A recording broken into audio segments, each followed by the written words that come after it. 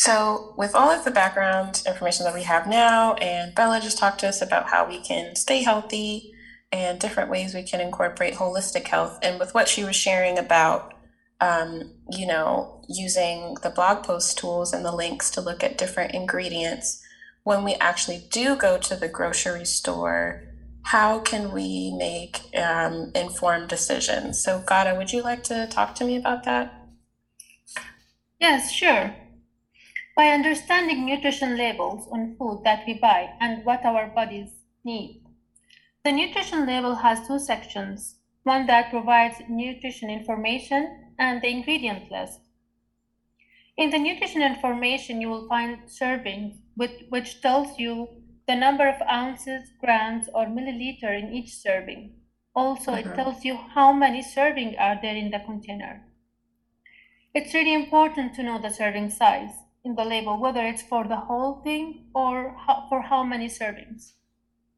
Some manufacturers, in order to make their products seem healthier, they would take what most of us would consider a single serve and container and call it two servings.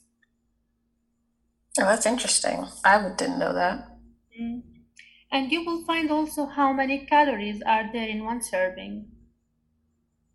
You will find also highlighted nutrients, which shows the amount of the nutrients in each serving, and the person daily values, which tells you how much a nutrient in a serving of food contributes to a daily diet of 2000 calories.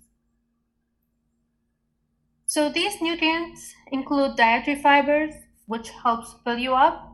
You need at least 25 grams daily, and it comes from fruits, veggies, and whole grains. For a food to be high in fibers, it has to have at least 5 grams of fiber per serving. Also, you'll find information about fat.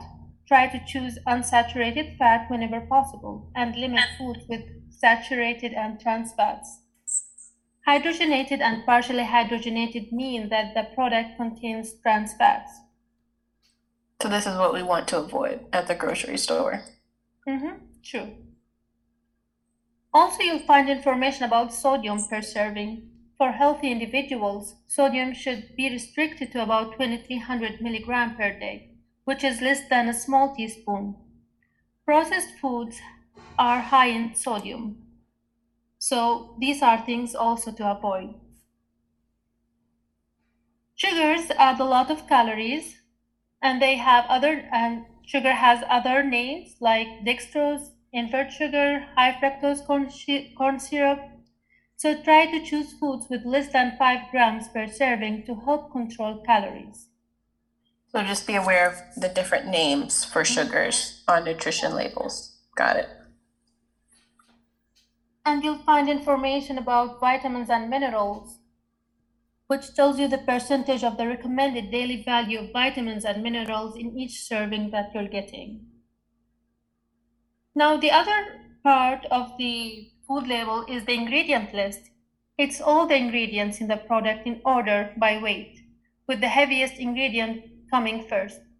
So, a jar of tomato sauce with tomatoes being the first ingredient tells you that tomatoes are the main ingredient. If you find sugars as the first ingredient, then this is what is mostly made of. Wow, thank you for sharing that information with us, Gada. I believe that's all of the topics we have today. Thank you so much for listening.